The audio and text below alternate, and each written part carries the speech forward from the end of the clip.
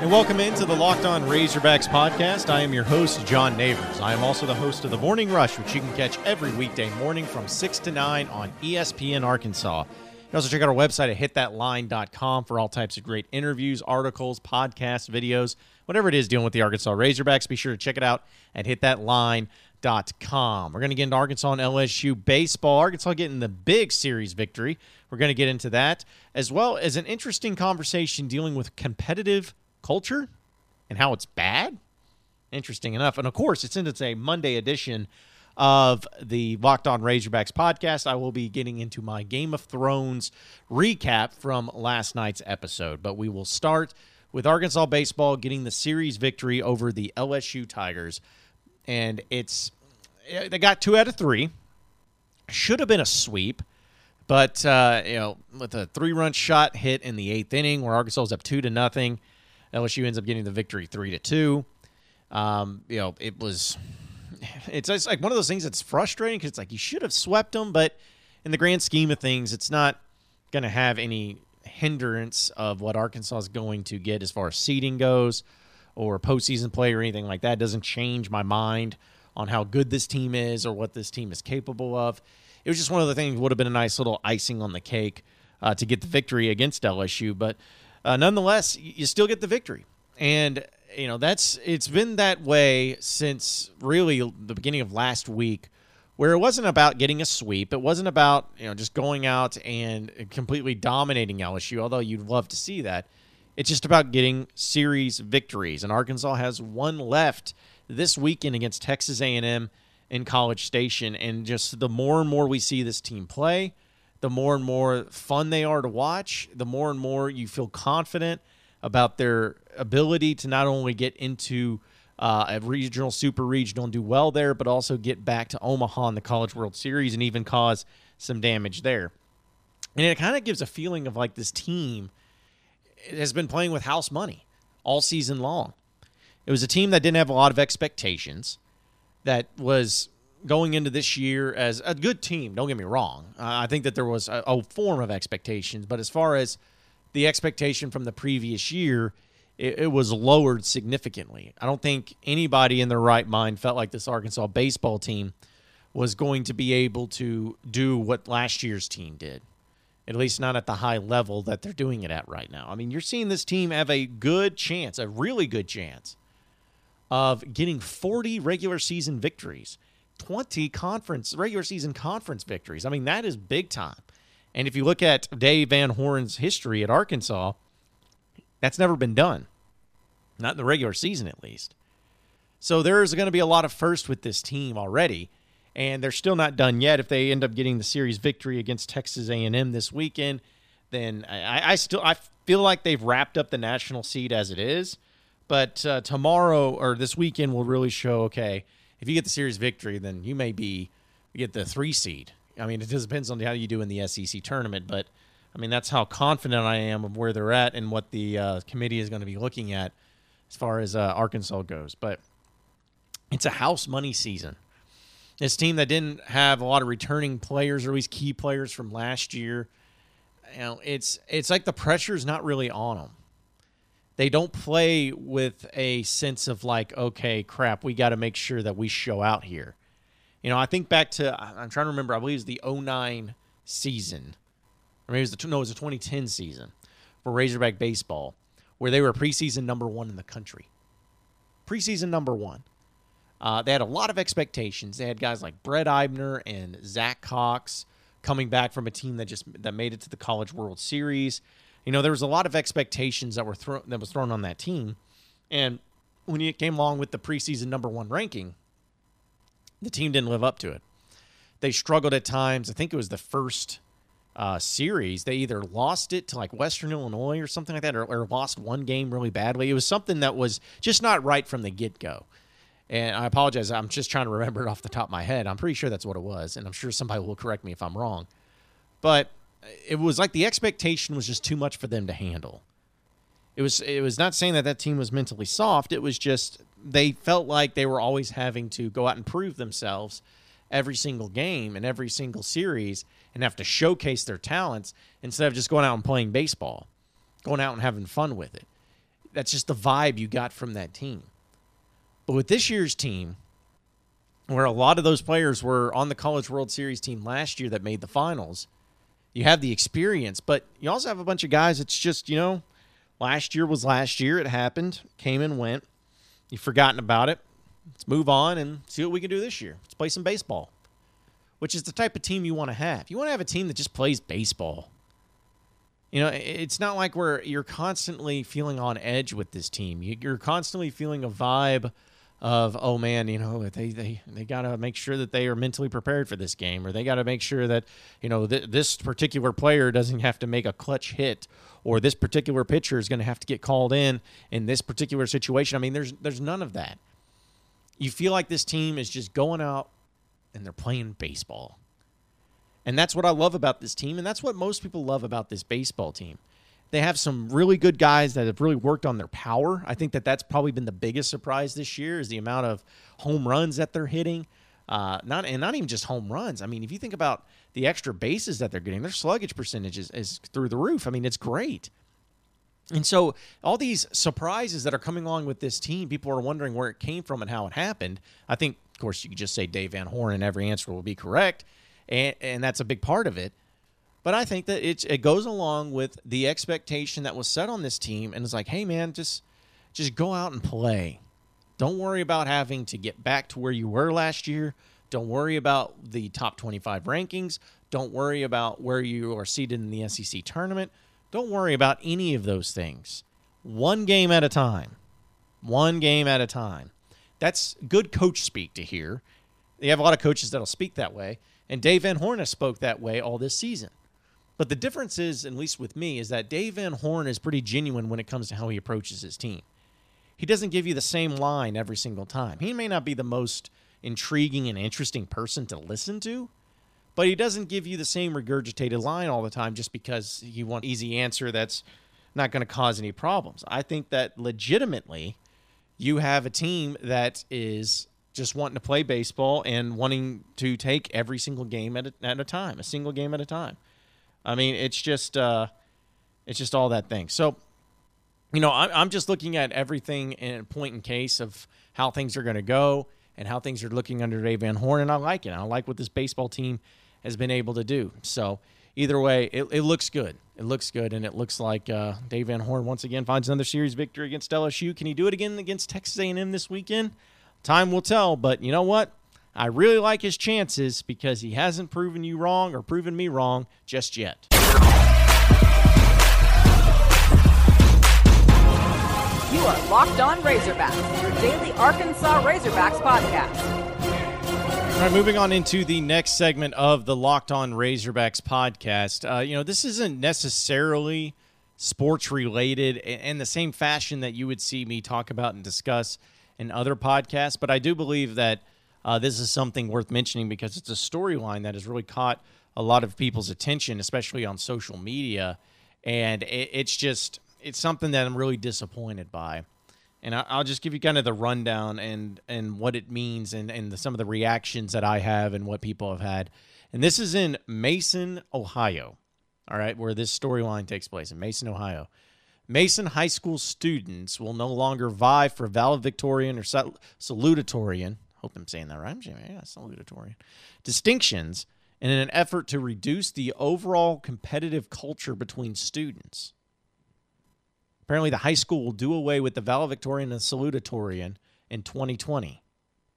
School official says it follows a year-long study of focus groups with students, staffers, and families. Quote, it's about what it means to be happy and what it means to be successful, and it's not just about the grade, but it's about the whole child, end quote, Associate Principal Shanna Bummiller said. Mason school officials made the announcement Thursday as part of an effort to improve students' mental wellness. This is also coming from a Mason high school sophomore, Ryan Griffin, where he says, quote, I think in the long run it'll really change the atmosphere in the school in a positive way. There's more to the article, but I honestly can't even begin to continue to discuss it without making myself sick. I saw this, and it was really disappointing because actually Baker Mayfield, the Cleveland Browns quarterback, was the one that originally quote tweeted this, And, again, this has nothing necessarily to do with sports specifically or even Razorback sports, which I know this is a Razorback podcast. And if you're listening to this and you probably have no care, or you just want to hear about Razorback sports, I understand that. And you'll get that most of the time. But sometimes I just want to be able to relay a message of something that I care dearly about, which is what this is. Competitiveness, folks, is something that drives us all to better ourselves. And I don't think I'm shocking anybody with those comments. I don't think that people who listen to this podcast have any issues with competitiveness, because this is a podcast about sports more often than not, dealing with competitiveness and a competitive nature and a competitive culture. And it's really disappointing to see people, and especially in the roles of educators, look at a competitive culture as a bad thing. I'll never understand that. And it's amazing how we've gotten to this point to where competitiveness, in some views, not everybody's view, but in some views, is considered a negative.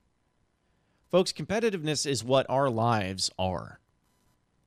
In every aspect, it's competitive. Our jobs, we are competitive in. And that's the thing, is like we have different forms of jobs. Some of you may be doctors. Some of you may be engineers. Some of you may be lawyers, or something, and it may even have to be as extravagant as that. Some of you just may be in sales, maybe in business. Some of you may be in advertising. There's different avenues and different ways that we are, in our jobs at least, competitive. We compete against other companies and other businesses. We compete against other individuals that are trying to take business from us. And what makes our business better? What makes our business and our way of doing things better than the other guy? Well, it's because of A, B, and C, and X, Y, and Z. It's really better because of this. And then we continue to research, and we can continue to talk to the customers and talk to the people we're doing business with to find out what we can do to be better, to keep ourselves, or to keep those people from going elsewhere. Folks, that's competitiveness, and that's just in our job.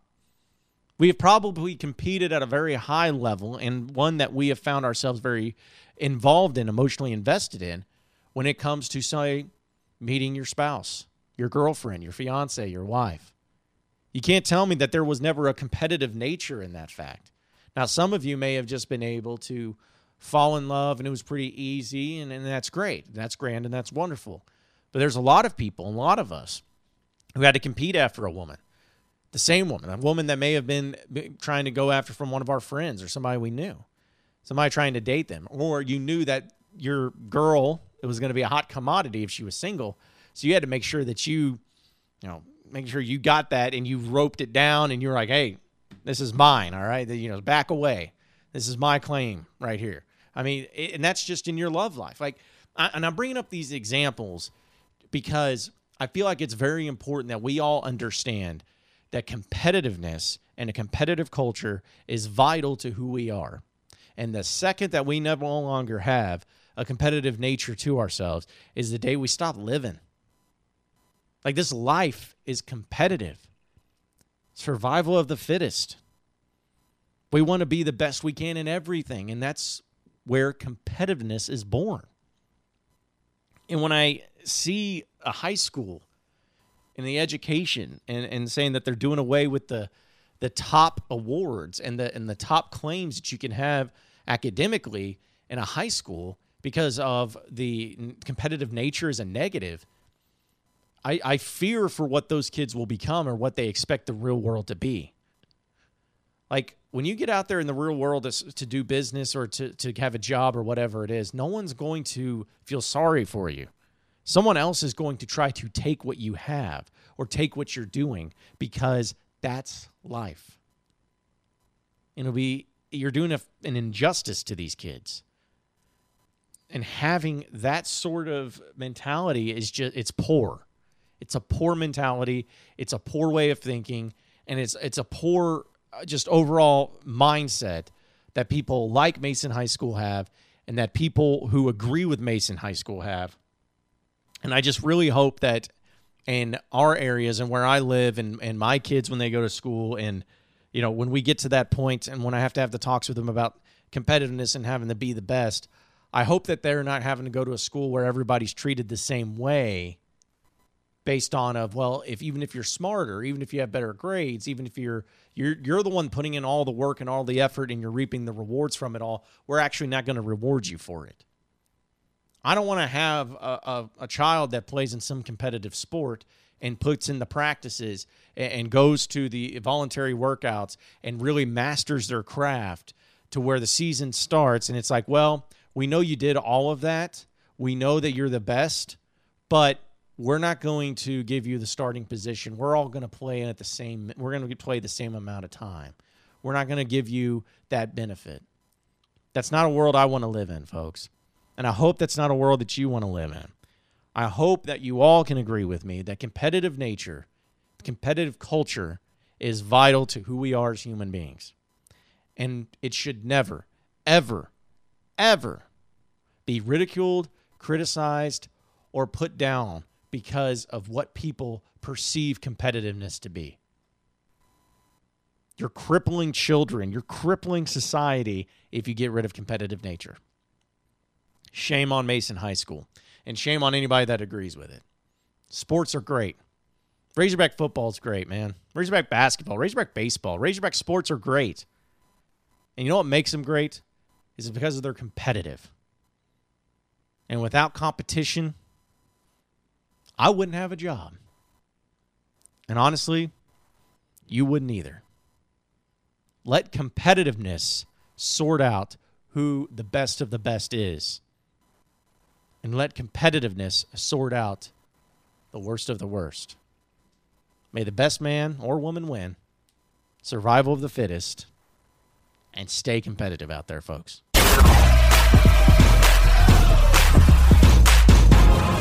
You are Locked On Razorbacks, your daily Arkansas Razorbacks podcast.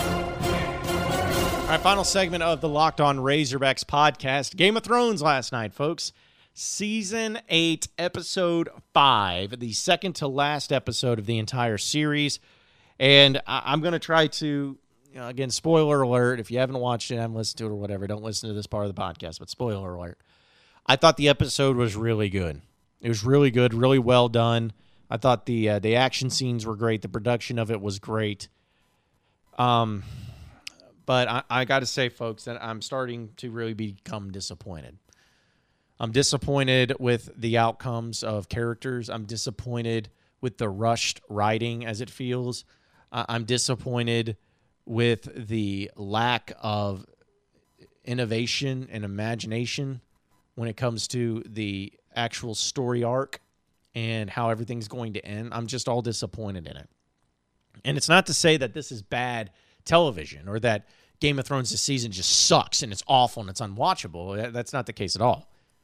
It's more just a personal preference for me, and knowing what the expectation has been set by these writers and what it was for seasons upon seasons upon seasons, to see it go this way and with only one episode left in the whole series, for it to be this way and have gone this way it's been a pretty epic disaster from that standpoint. I still have enjoyed it. And again, I want to reiterate that. I have still enjoyed it. I've enjoyed the episodes. I've enjoyed television. It's kept me on the edge of my seat, and I appreciate that, and I enjoy that.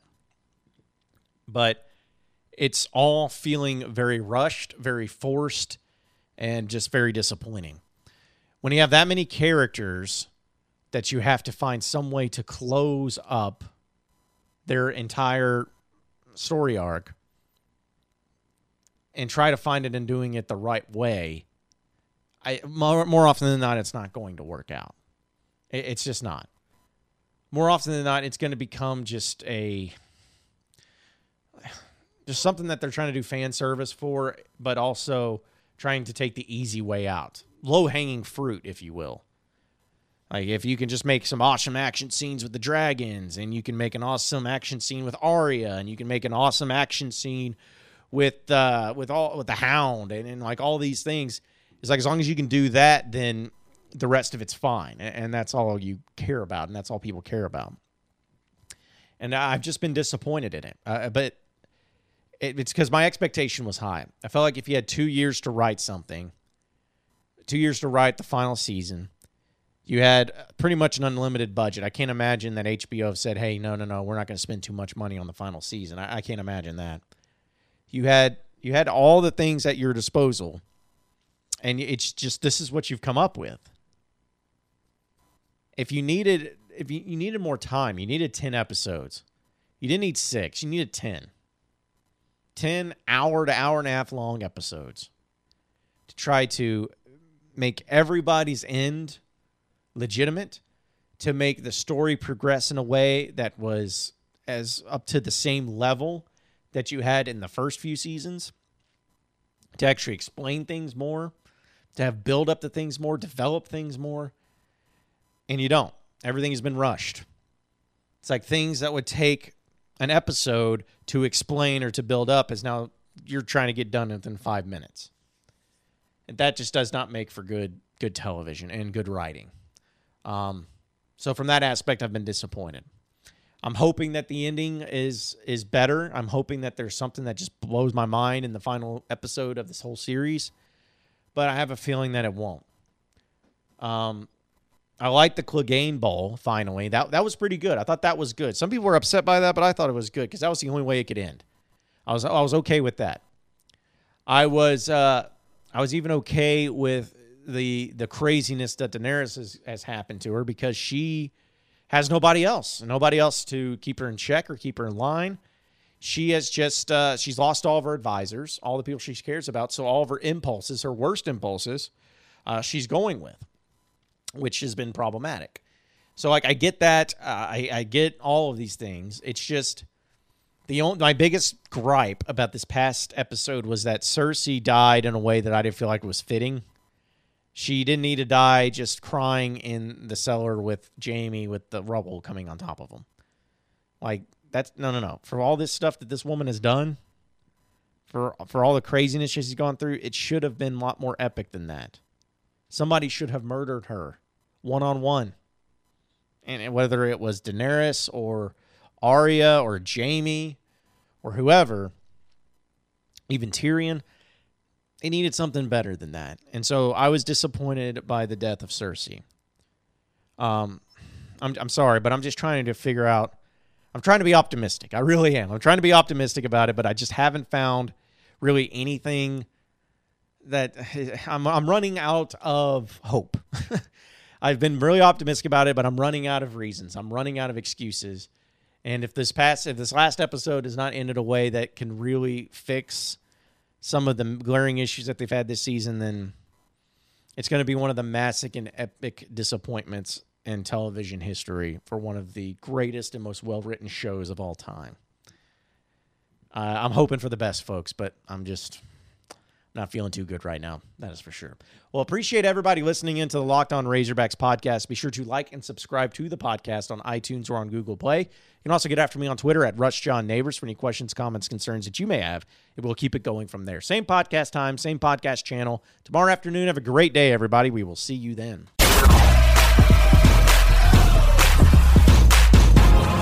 You are Locked On Razorbacks, your daily Arkansas Razorbacks podcast.